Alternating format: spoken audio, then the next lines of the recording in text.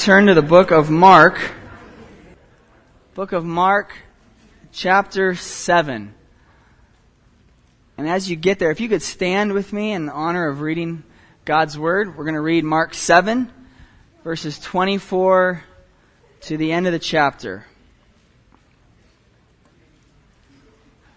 Mark 7, 24 through 37.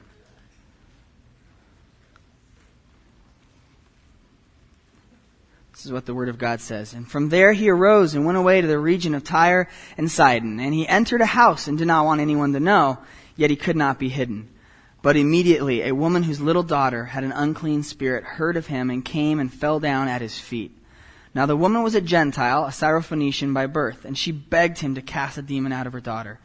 And he said to her, "Let the children be fed first, for it is not right to take the children's bread and throw it to the dogs." But she answered him, "Yes, Lord, yet even the dogs under the table eat the children's crumbs." And he said to her, "For this statement you may go your way. The demon has left your daughter." And she went home and found the child lying in bed, and the demon gone. Then he returned from the region of Tyre and went through Sidon to the Sea of Galilee in the region of the Decapolis. And they brought to him a man who was deaf and had a speech impediment, and they begged him to lay his hand on him.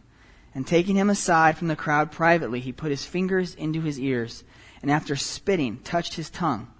And looking up to heaven, he sighed and said to him, "Ephphatha," that is, "be opened."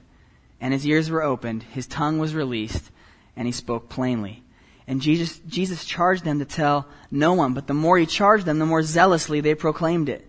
And they were astonished beyond measure, saying, "He has done all things well. He even makes the deaf hear and the mute speak." Let's pray. Father, thank you for this opportunity to study your word. May you bless it.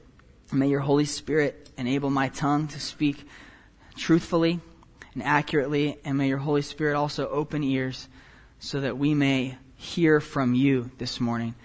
God, we pray for those who are struggling, who need help financially, physically, spiritually. God, I pray this morning this would be a place where someone could approach someone else and ask for prayer, where people can open up to how they are really doing and what they really need. Father, we also pray that you would be with our pastor and his family on vacation. Give him and them blessed rest and bring him back to us fully energized and ready to go. Thank you for this morning. In Jesus' name, amen. You may be seated. Well, last week we had a table up front, and Pastor Ron illustrated a portion of Scripture for us with a jug of water. And that was from the earlier portion of Mark chapter 7. And if you remember last week, we talked about cleanliness. We talked about being clean on the inside as well as on the outside. And Jesus had a confrontation with the Pharisees, who had stressed the outer goodness, the outer cleanliness, and had neglected the inside. And I just want to go back real quick and see what Jesus said in our last portion of Scripture, because it bears directly on what we're studying this morning. So just go back up your page or turn the page to Mark 7:18. And it's just after he's talked to the people and to the Pharisees, and he's just with his disciples, and he says, "Then are you also without understanding? Do you not see that whatever goes into a person from outside cannot defile him, since it enters not his heart but his stomach and is expelled? Thus he declared all foods clean. And he said, what comes out of a person is what defiles him. For from within, out of the heart of man, come evil thoughts, sexual immorality, theft, murder, adultery, coveting, wickedness, deceit, sensuality, envy, slander, pride, foolishness. All these evil things come from within, and they defile a person." I don't know about you, but last week was a little bit uncomfortable as Pastor Ron, through the power of the Holy Spirit, kind of unearthed some things in our hearts, I think, about how we are so concerned about our outward appearance and our outward actions, and often neglect to do heart work, to allow the Holy Spirit to kind of crack open some rooms that we've closed and really get into our hearts to seek purity. And Jesus takes on the Pharisees head on. He declares to them that their practices are just the commandments of men. They've neglected the commandments of God. And that's an uncomfortable story. And today we have two weird ones. I don't know if you were listening when I read that or following along, but these are some interesting stories. Jesus calls a woman a dog, and Jesus heals a deaf guy by spitting. So this is a very interesting morning. We have two weird stories to cover. But I think that follows perfectly from last week, because last week Jesus basically says there's no unclean foods. There are no unclean foods.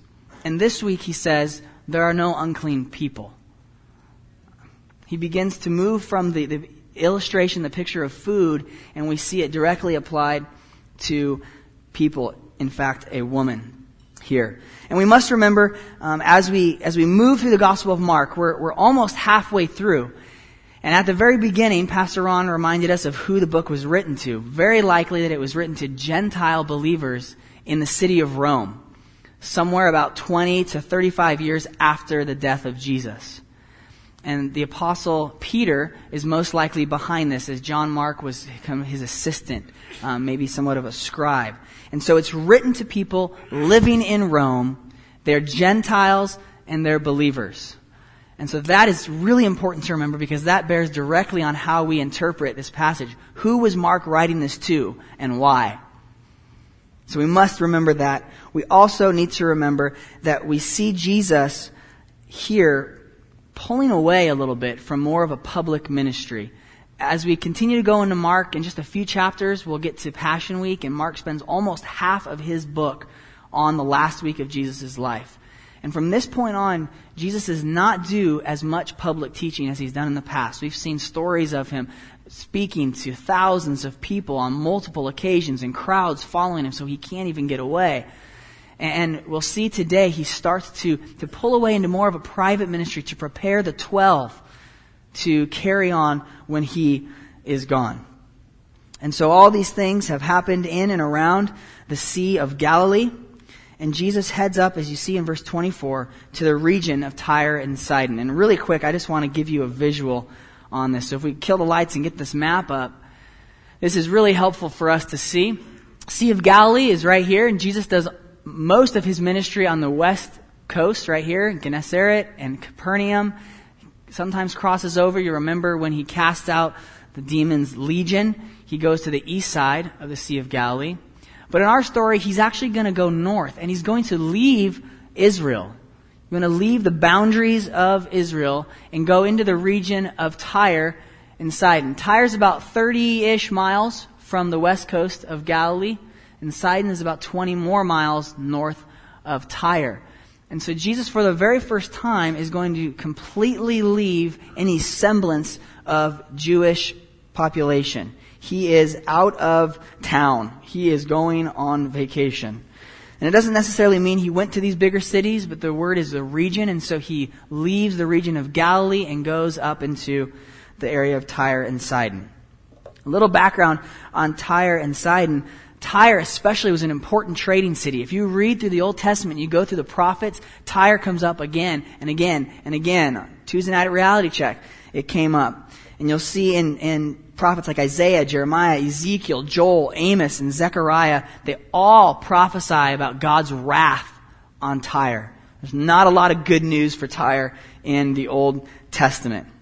And this city used to have two portions. It was a great city because most of the people lived on the mainland, and there was an island just off the coast. And this is where the fortress was and the important rulers lived.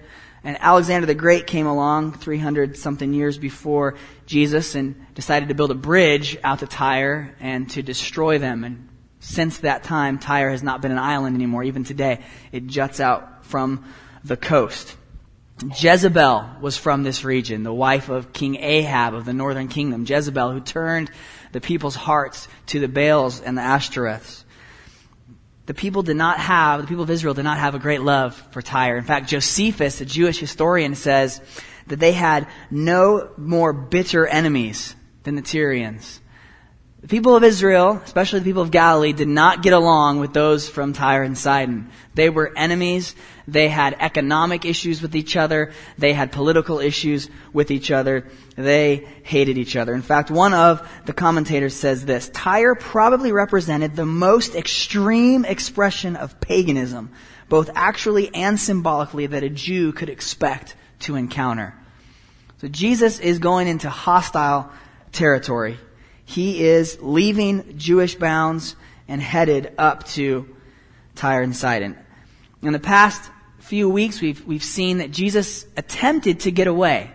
Back in chapter 6, verse 31, Jesus is attempting to get away, to take a break, and he cannot get away. The crowds will not let him go. Again, he gets back after walking on water and rescuing the disciples from the storm, and they get to shore, and as soon as they get there, there's a crowd. There's no chance to rest. There's no chance to get away. So there is reason to believe Jesus is leaving with the 12 to get away on retreat, to spend time with the Father, and to spend time away from the pestering Pharisees, from the crowds. He also may be letting things cool off between him and King Herod Antipas, who was in charge of the region. And Herod, it had been told in the story of John the Baptist that Fred covered several weeks ago, that Herod thought that he had killed John the Baptist. So who's this Jesus guy? Is he John the Baptist from the dead? What's going on? And so Jesus may also be leaving to let things cool off with Herod, to let him get distracted by something else. One last point that we must note is back in chapter 3, verse 8. Just turn a few pages over. Mark chapter 3. The beginning of Jesus' ministry. Crowds are beginning to follow him because he's healing a man with a withered hand. He's defying the Pharisees. He's healing a guy let down through the roof who is paralyzed. And verse 7 says, Jesus withdrew with his disciples to the sea, and a great crowd followed from Galilee and Judea and Jerusalem and Idumea and from beyond the Jordan and from around Tyre and Sidon. So Jesus was not unknown in this area. People had already been flocking to him, traveling dozens of miles to come and see this miracle worker and preacher. And we see in verse 24 that he does not want to leave. And this begins, he does not want to be found. And this begins a story in your notes, a Gentile woman's persistent faith. Gentile woman's persistent faith. We just covered the first part of the setting. Number 1 is the setting around the region of Tyre and Sidon.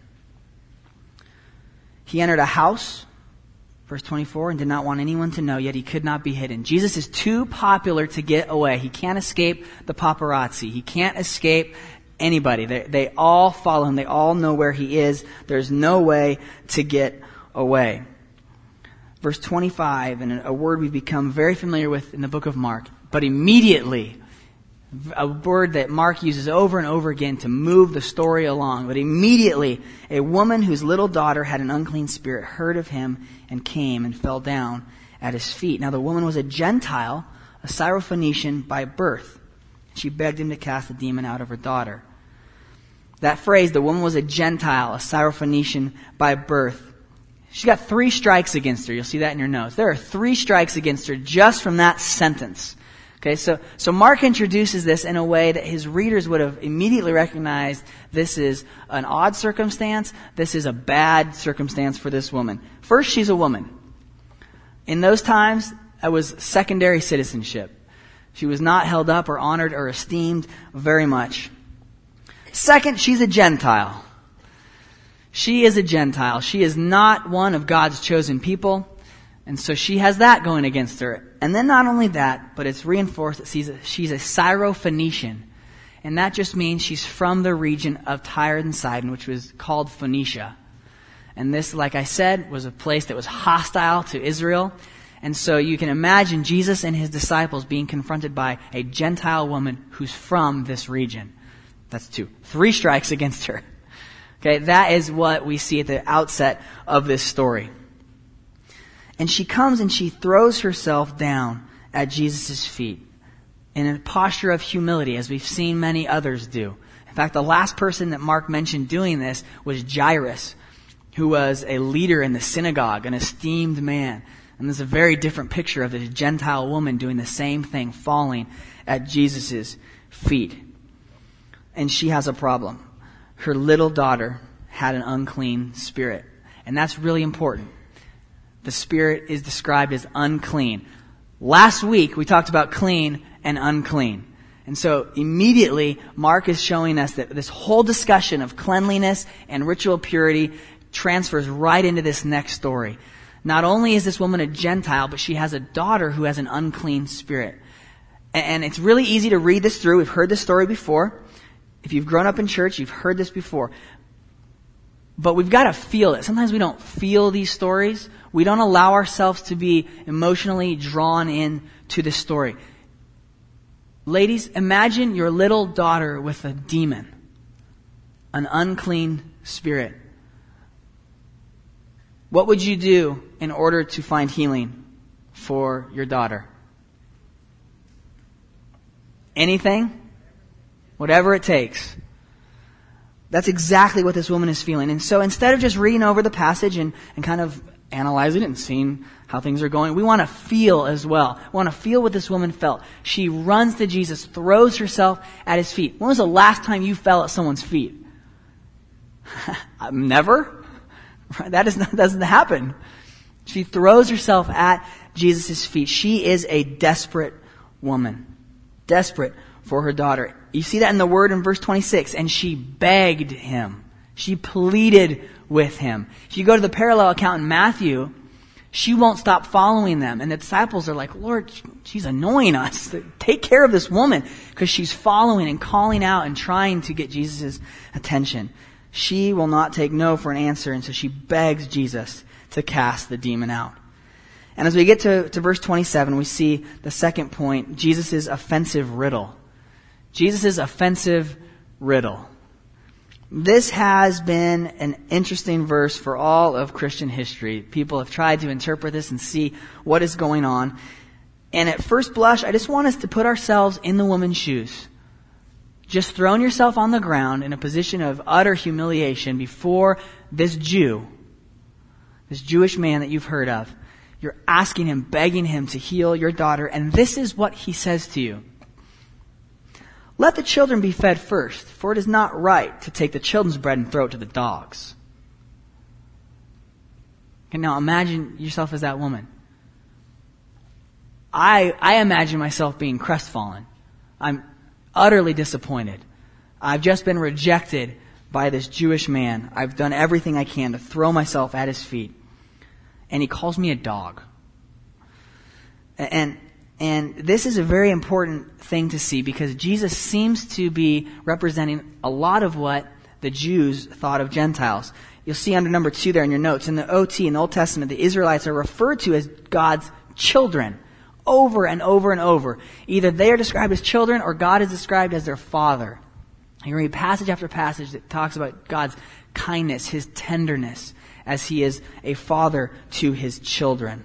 And so the children of Israel took it upon themselves to understand very clearly, we are the children of God. And we can understand that could very easily degenerate into pride. We've probably all felt that when we've seen an unbeliever, a drunken person, someone who is crazy, someone who lives on the street, and we are tempted to think, oh, I'm glad I'm a Christian. I'm glad I'm a good person, not like that. And I think that's exactly what's happened to the Jewish people, is they've let it go to their heads that they are the children of God. Now, it is an exalted position. What an amazing thing to be a child of God. And this is what the people of Israel would have seen. However, they would not have extended much grace to those outside. Now, the Jews did allow Gentiles to become Jewish, but they'd have to be circumcised if they were male. They'd have to follow all the laws of Moses, and they would be initiated in some kind of cleansing baptismal rite. So they did allow Gentiles to come in, but the Gentiles would have to come in on their terms. And so here we see Jesus reflecting the children, let the children be fed first, talking about the children of Israel. Now we hear dogs. How many of you own a dog? Oh wow, that is a massive chunk of the congregation. Okay, how many of you love dogs? Okay? Good, I'm not going to ask who doesn't because we can deal with that later. But give me some of your dog's names. Dottie. What? What was that? Bert? Gracie. Duke. Tinker. Like Tinker Bell? Oh, Tinker Toy. Very good. See, look at these lovely names, right? We kind of affectionate names. Don't think that when you read this passage. The Jews did not view dogs nicely. Right? You remember the parable of Lazarus and the rich man, and Lazarus is outside the gates and he's got open sores, and the dogs come up and what are they doing? They're licking his sores, okay? Dogs throughout the Old Testament are never, ever, ever written about in the positive light. Okay? Joseph did not have the coat of many colors, and Fido. Okay? There are no pets. Dogs are not pets. In fact, your second point there is dogs were disgusting scavengers.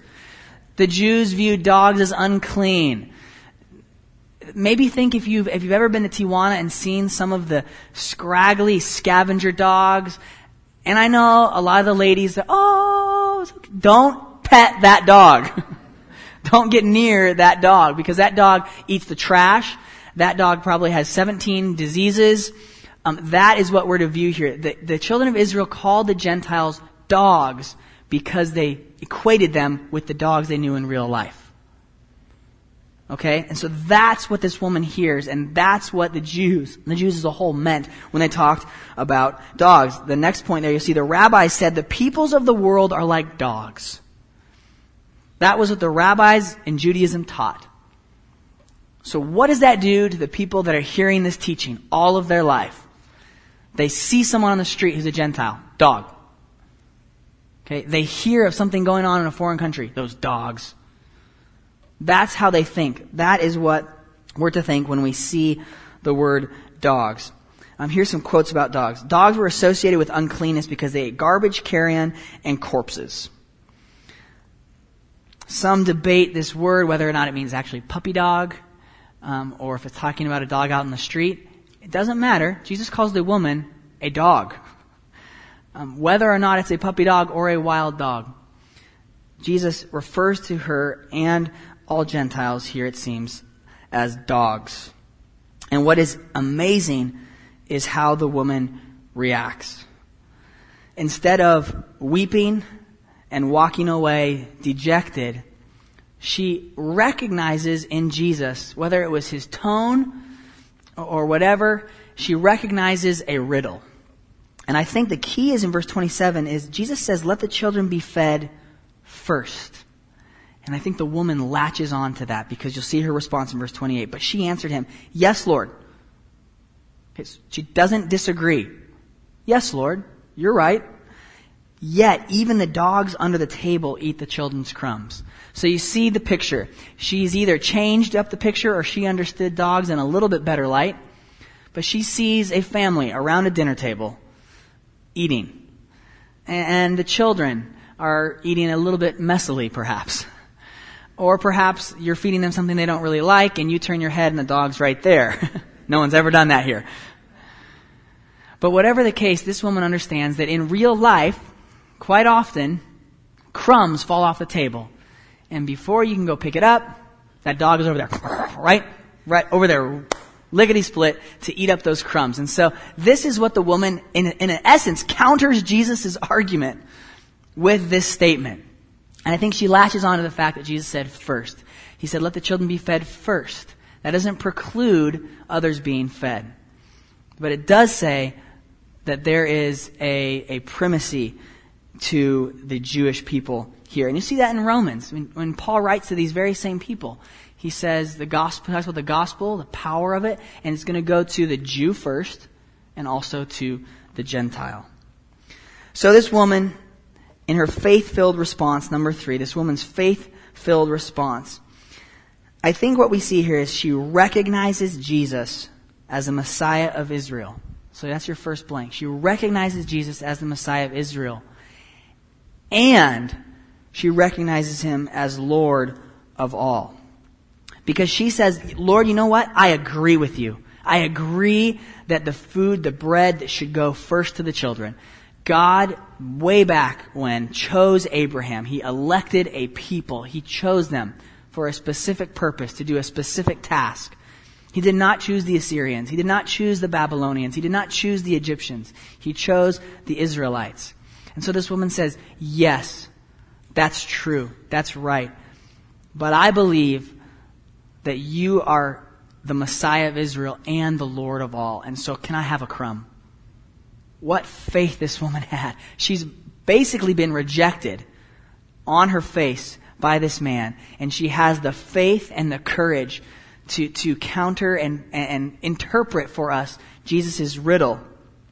And to say, yes, Lord, yet even the dogs under the table eat the children's crumbs. And this is all the more amazing because she's desperate. She's desperate for healing for her daughter who has an unclean spirit, a demon. And yet she's able to think quickly and to counter Jesus' claim, Jesus' riddle. And so in verses 29 and 30, we see the result. The result. And he said to her, verse 29, for this statement you may go your way. The demon has left your daughter. This is an amazing, amazing statement. Jesus responds to the woman calling him Lord. In fact, it's the only time in Mark that someone calls Jesus Lord. It's all through Mark. And this woman, a Gentile, is the only one to call Jesus Lord. And he responds and says, for this statement, you may go your way. Now, she didn't just say the right words. Like, there wasn't a magic phrase. Like, Jesus didn't say, what's the password? Oh, you got it. Yay, it's your lucky day. You get to get healed today. No, I think what's going on here is he recognizes her faith. In order to say what she said, she's got to believe. She has to have faith. And he recognizes that faith. And he says, for this statement, you may go your way. That's always good. When Jesus says go home or go your way, that's always a good statement in the book of Mark. When he heals the paralytic, he says, pick up your mat and go home. Okay? Go to the place you're from. Go to the place you live. Go show your family. Go show your friends. Go show your neighbors what I've done for you. And here he tells the woman, go your way. In essence, go home. The demon has left your daughter. And we know this story, but can you imagine that? Jesus heals long distance. Most of the times people are crowding around. They're trying to touch his garments. They're trying to get in front of him so he can lay hands on her or him. And this, he just says, go home, the demon's gone. And again, this takes faith because now the woman has to believe it, turn around and walk away and go check and go see if what this man has said is really true. And Jesus heals long distance, the only long distance healing in the book of Mark. You can see a few other in the other Gospels. But Jesus here, from a ways away, just with a word, with a thought, cast out the demon from her daughter. In verse 30, and she went home and found the child lying in bed and the demon gone. And the word there for lying is not just hanging out in bed and lying down for a nap. It speaks of kind of lying down after exhaustion or after being thrown. It's the same word that we'll see in chapter 9 of this demon-possessed boy who's been thrown around by the demon, tried to be thrown in the fire and thrown in the water, and he's laying there. And it seems to be happening to different demon-possessed people throughout the Gospels, is that the demon sometimes leaves violently, shaking the body, and the body collapses. And so it seems that this little girl, mom goes home, and the little girl is collapsed in bed, but she's there in her right mind. The demon is gone. We're not told what this demon did. But from what other demons have done throughout the Gospels, we see just horrible things that could have happened to this little girl. And when mom gets home, she recognizes that this man healed her daughter. It's an amazing story of the woman's great faith. And get this, nobody else in the Gospel has had faith like this. Jesus continues to implore the disciples, are you dumb? Can you guys not getting this? I have to explain every little thing to you. And the Pharisees are always rejecting him, even though they know the scripture better than anybody.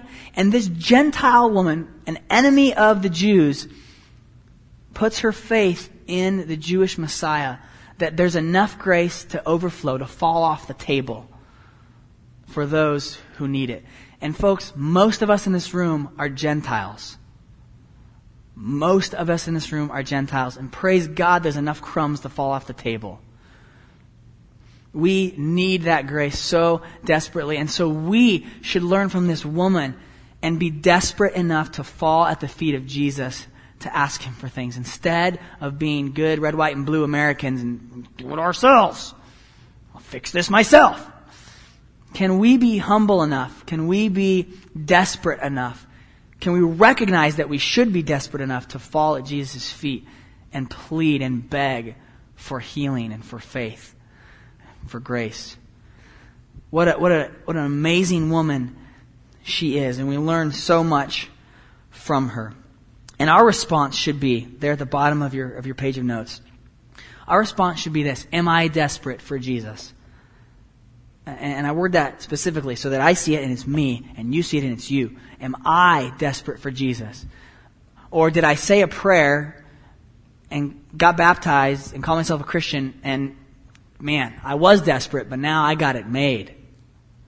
Or are we still desperate for Jesus? Look at the life of Paul. He never loses a desperation for Jesus. He asks the people he writes letters to, pray for me, I need boldness. Paul needed boldness. He was desperate for boldness, and so we should be desperate for those things, desperate for Jesus himself. Second one, we must remember that we were once dogs too. We must remember that we were once dogs too. And that's a hard thing to think. We were dogs. And I have a hard word for you if you're not a believer today. You stand in the stead of being a dog, in the sense that you desperately need to come to Jesus to become a child. And we must remember, in looking back at our salvation experience, never to gloat over, look what I've done, look where I've come from, but to look back and say, I was a dog, I was a wretch. David in the Old Testament calls himself a dead dog, a flea. To see ourselves there and to see what Jesus has done for us. And then the last one is, do I view other people as dogs? And I put other in quotes there, because I mean people not like me, people not like you. This prayer for the Muslim world thing is fantastic, because I tend to watch the news or read the news and characterize people, right? So a missile flies into a school bus in Israel and kills 30 kids. And I just all of a sudden lump all the Palestinians together into a terrorist group. And often, maybe unconsciously, kind of think that they're not worthy of God's grace. That if someone like that would do something like that, then they don't deserve God's grace. Forgetting my sins and forgetting my rejection of Jesus before I was a Christian. And so we need to constantly do that. Does that person deserve the gospel? No, neither did you. But we've been tasked with giving the gospel, regardless of who it is. Red and yellow, black and white. They are precious in his sight. And so we need to respond to people in a way that we don't see color or socioeconomic status or nationality as a barrier, but as a way to help us stretch ourselves and to see that all people need this Jesus. And now we turn to the second story. The second story gets a little bit weirder. And Jesus is going to heal a deaf man. And so I've just entitled this very, very simply, Jesus' kindness to a deaf man. Jesus' kindness to a deaf man. This is kind of a hobby horse. I'm going to jump on it real quick. I don't like the word nice. I use it sometimes, but I try not to. Because I think the word kind says so many more things. We tell our kids, be nice. Be nice. For one thing, and I'm maybe just a stickler, but nice isn't in the Bible. Kind is. And we want to be kind people. We want our children to be kind people. But Jesus isn't just nice. In fact, sometimes he's not nice. But he's always kind. He's always kind. And we see this in the way he treats this deaf man. So go back to verse 31 of chapter 7. Then he returned from the region of Tyre and went through Sidon to the Sea of Galilee in the region of the Decapolis. We'll stop there because this has had thrown scholars for a loop for centuries. And I'll show you another map here just to kind of illustrate this. This doesn't make much sense if you know the geography and you read it, because it says he goes from Tyre through Sidon to get to the Sea of Galilee. Here's the Sea of Galilee. Here's Tyre. Sidon isn't even on this map. He goes from Tyre through Sidon to get to the Sea of Galilee. Okay, that'd be like going to Fresno to get to San Diego. All right? That is not a fun trip. Okay, that is way out of your way. And Jesus here goes from Tyre through Sidon, and so he takes this long, at least 120-mile trip to get back to the Sea of Galilee. You'll notice he's outside of Jewish boundaries, and he'll come back in to Jewish boundaries, and then it says he goes to the Decapolis. So he may have even gone all the way down into the Decapolis and then back up to the Sea of Galilee. He did not take the easy route. He could have just gone right back to his headquarters at Capernaum. Instead, Jesus goes around. And I think there are several reasons for that. Thank you for the map. There's several reasons for that. I think, again, Jesus is taking his disciples on a retreat. Okay? It's a long road trip. It's kind of the one where you don't plan. You just, let's go down this road. And Jesus goes for this long retreat. And this may have taken months, at the very least weeks. So Jesus goes on an extended retreat with his disciples, going through more Gentile lands, unclean lands. Jesus goes through these lands and makes this long loop around and comes to the Decapolis. And the Decapolis, if you'll remember from the story of the man who had many demons, who lived in the cemeteries and the tombs, he lived in the Decapolis. Jesus has been here before, and Jesus healed this man. And you have to remember, this is the first Gentile missionary, because Jesus says, no, you can't follow me. This demon-possessed man is healed and he wants to follow Jesus. Good response. Jesus says, no, go home and tell your family, tell your friends what great things I've done for you. So this man goes, and there's a possibility that because this man goes into the Decapolis and tells these people, that more and more people in this region have now heard of Jesus. They've seen this man who was demon-possessed, who maybe was gone for years. He's back, he's in his right mind, he's healed, and he's talking about this Jesus fellow. Decapolis was a Gentile area, but there were many Jewish colonies there, so it would not have been too hard to see Jesus going through into Jewish populations and Gentile populations in this area. Not exactly clear since we don't know the route. But he comes into the Decapolis and he comes back to the Sea of Galilee. So he's on the eastern side of the Sea of Galilee. And that's the setting. Just there, number one, the setting. Just Decapolis, where he's been. Decapolis stands for 10 cities. Okay, it was a kind of confederation of 10 cities that kind of autonomously ruled an area. All of the cities except for one were on the east side of the Jordan. And so that's where he is. Jesus still not quite back into clean Jewish territory. So he returns, and in verse 32, the action begins, and we meet the deaf man. We meet the deaf man. They brought to him a man who was deaf and had a speech impediment, and they begged him to lay his hand on him. Now, I put a Greek word in your notes, and I forgot to change it so that it was actually in English. But it's mogilalos there. And it's only used this once in the New Testament. It's only ever used once in the Greek translation of the Old Testament. And it basically means to speak with difficulty or having an impediment in one's speech. And so that's the word that's used here. So he's deaf, he cannot hear, and he has some kind of speech impediment. It's difficult for him to communicate. This probably means he wasn't born this way. He may have been rendered deaf by some accident, because we'll see when he's healed, he knows how to speak and how to talk. But something's going on where he cannot hear, and he has very difficult time speaking. Speech impediment. And these friends that bring him to Jesus, they, in verse 32, they begged him to lay his hand on him. So again, they're desperate. Okay, begging. This is not just, hey, Jesus, how you doing? We got a guy here. You want to take a look? No, this is begging. This is pleading. Please heal our friend. Please heal him. And in verse 33, Jesus does something a little out of the ordinary. And taking him aside from the crowd privately, stop. Jesus takes this man.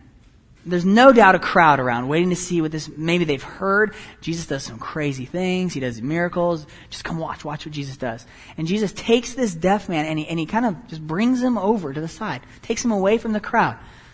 In his authority, somehow keeping these people away. And I need to go talk to this man myself.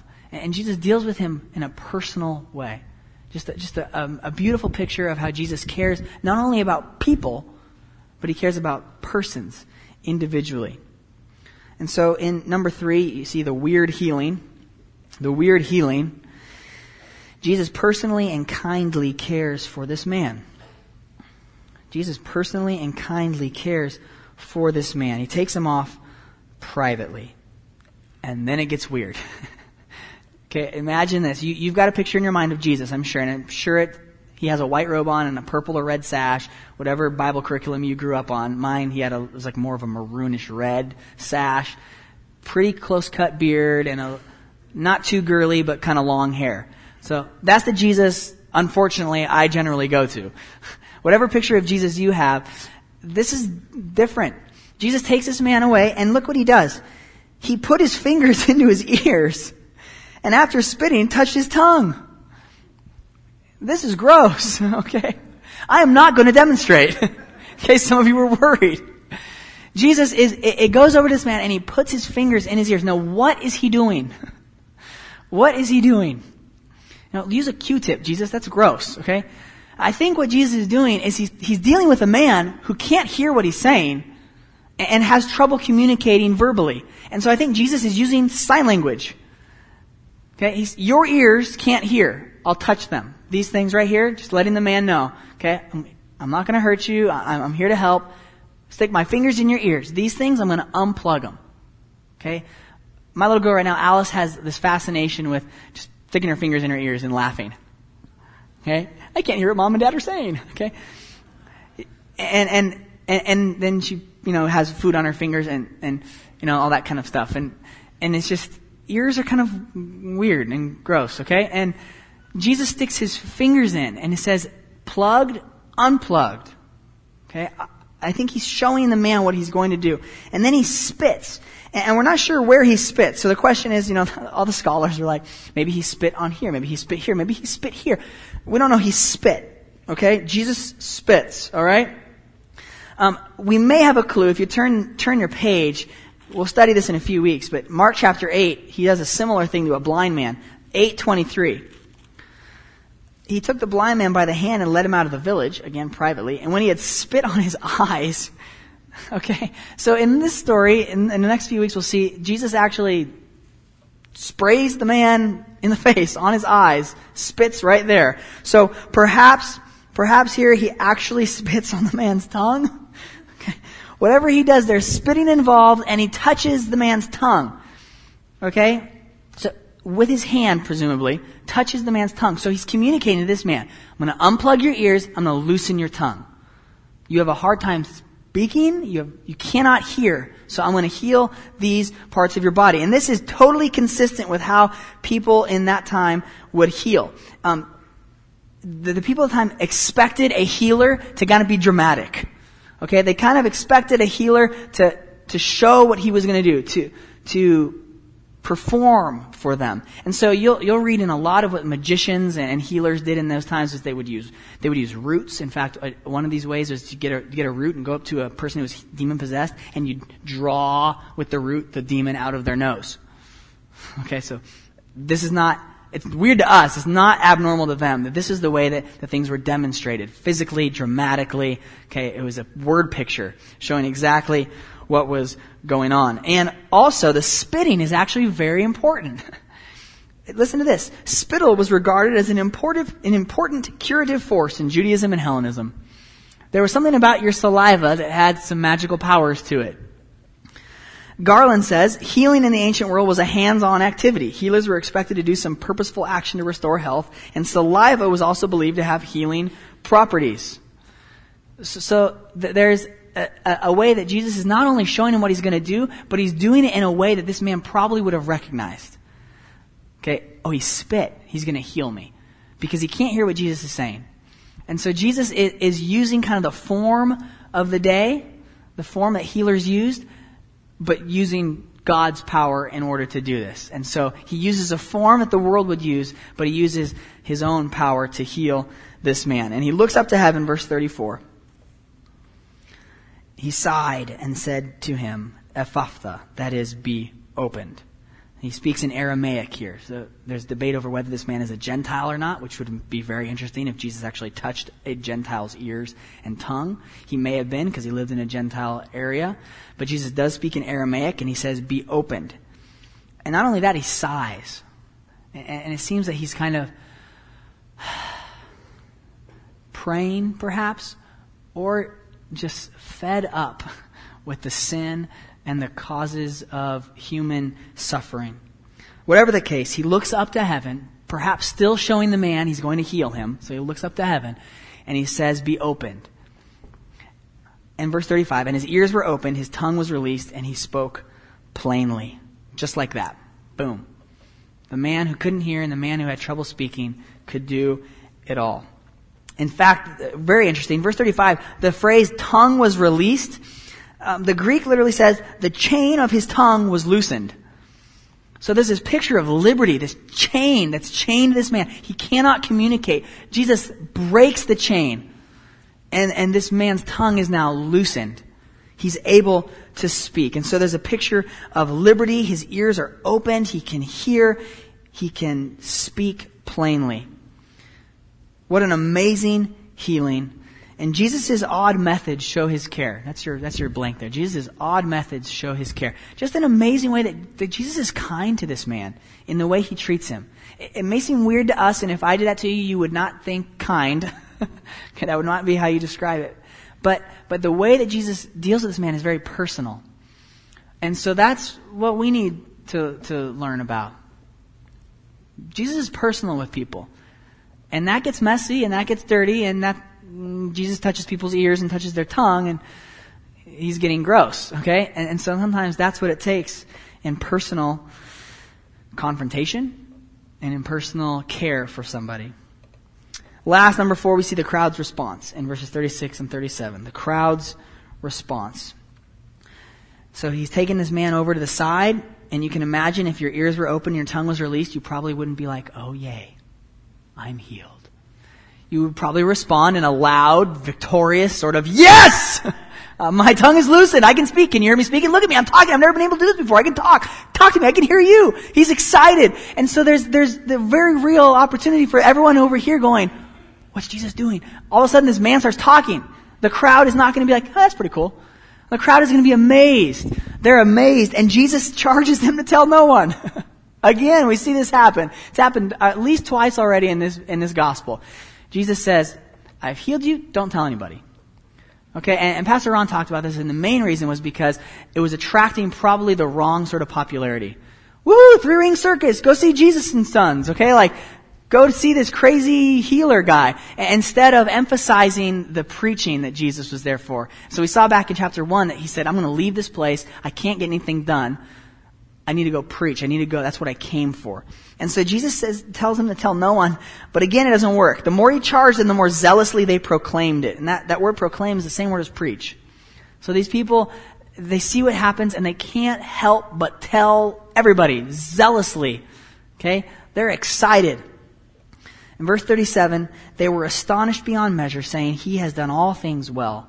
He even makes the deaf hear and the mute speak. And this is really important because it seems that there's two Old Testament allusions here. He's done all things well. Genesis 1:31, God saw everything he had made, and behold, it was very good. That's God surveying the whole of creation. It's very good. And these people surveying Jesus' restoration. He does all things well. And then they say, he even makes the deaf hear and the mute speak. And this is really important. We've got to go to Isaiah real quick. Turn in your Old Testament to Isaiah chapter 35. 700 years before the time of Jesus, Isaiah wrote this book. And the rabbis would have taught from this very portion of Isaiah, and they would have spoken about the Messiah to come. This would have been speaking about the Messiah they were expecting. Chapter 35, verse 1. The wilderness and the dry land shall be glad. The desert shall rejoice and blossom like the crocus. It shall blossom abundantly and rejoice with joy and singing. The glory of Lebanon, Tyre and Sidon, shall be given to it. The majesty of Carmel and Sharon. They shall see the glory of the Lord, the majesty of our God. Strengthen the weak hands and make firm the feeble knees. Say to those who have an anxious heart, be strong, fear not. Behold, your God will come with vengeance. With the recompense of God, he will come and save you. This is the Messiah they're looking for. And then watch verse 5. Then the eyes of the blind shall be opened, the ears of the deaf unstopped. Then shall the lame man leap like a deer, and the tongue of the mute sing for joy. Jesus is clearly fulfilling Old Testament prophecy. In the time of the Messiah, Isaiah said, these are the things that are going to happen. Blind eyes shall see, deaf ears shall hear, lame legs will leap, and mute tongues will sing. It's exactly what's happening. Jesus is the fulfillment of the Old Testament prophecies. He is the one who unstops ears and loosens tongues. He does all things well. And that's our Jesus. And so our response, there in your notes, our response to this story, again, am I desperate for Jesus? You see, the first time the woman came and threw herself at his feet. The second time, the friends brought this man. Are you desperate for Jesus? And are you desperate for others for Jesus? Urgency, desperation. Number 2, am I a zealous proclaimer of the gospel? These people saw one healing and they were zealous to proclaim it. If you're a Christian, you've seen your life completely changed. You've been given a heart of flesh to replace your heart of stone. You've been enabled by the power of the Holy Spirit to search out and to see God in the Scriptures, to follow Him and to know Him personally. Are you a zealous proclaimer of that gospel for others? And last, do I really believe that God does all things well? And no one's going to stand up and say, no, I don't believe that. But often we fall into that pattern, especially when times are bad, finances are strained, a death in the family, a prolonged sickness. We have trouble sometimes actually truly believing that God does all things well. But He does. And we have hints of it now, and in the future we'll see the great white throne judgment. All will be made right. And Jesus will do all things well and will experience it for all of eternity. So, are you desperate for Jesus? Because if you're willing to be desperate for Jesus, there will be some dramatic answers. God uses those who are available in different ways to further His kingdom. Let's pray. Father, thank you for today, for the opportunity to look into the Scriptures. May we do it frequently, and may we do it often, and may we see in it not only other people, but may we see ourselves reflected in the stories. May we see ourselves in the unbelieving Pharisees, in the dumb disciples. And may you give us glimpses of ourselves as this woman, throwing ourselves desperately at your feet, because we know that you have grace to dispense to us. Father, I pray for those in this room who don't know this grace, who don't experience it, who are faking the Christian life, who have never repented of their sins and put their faith in Jesus Christ, who loved them and gave Himself for their sins on the cross and rose from the dead to conquer Satan, sin, and death. Father, may today be the day of salvation. May all who believe here rejoice in their salvation and go out renewed, excited, and zealous to spread the good news. In Jesus' name, amen.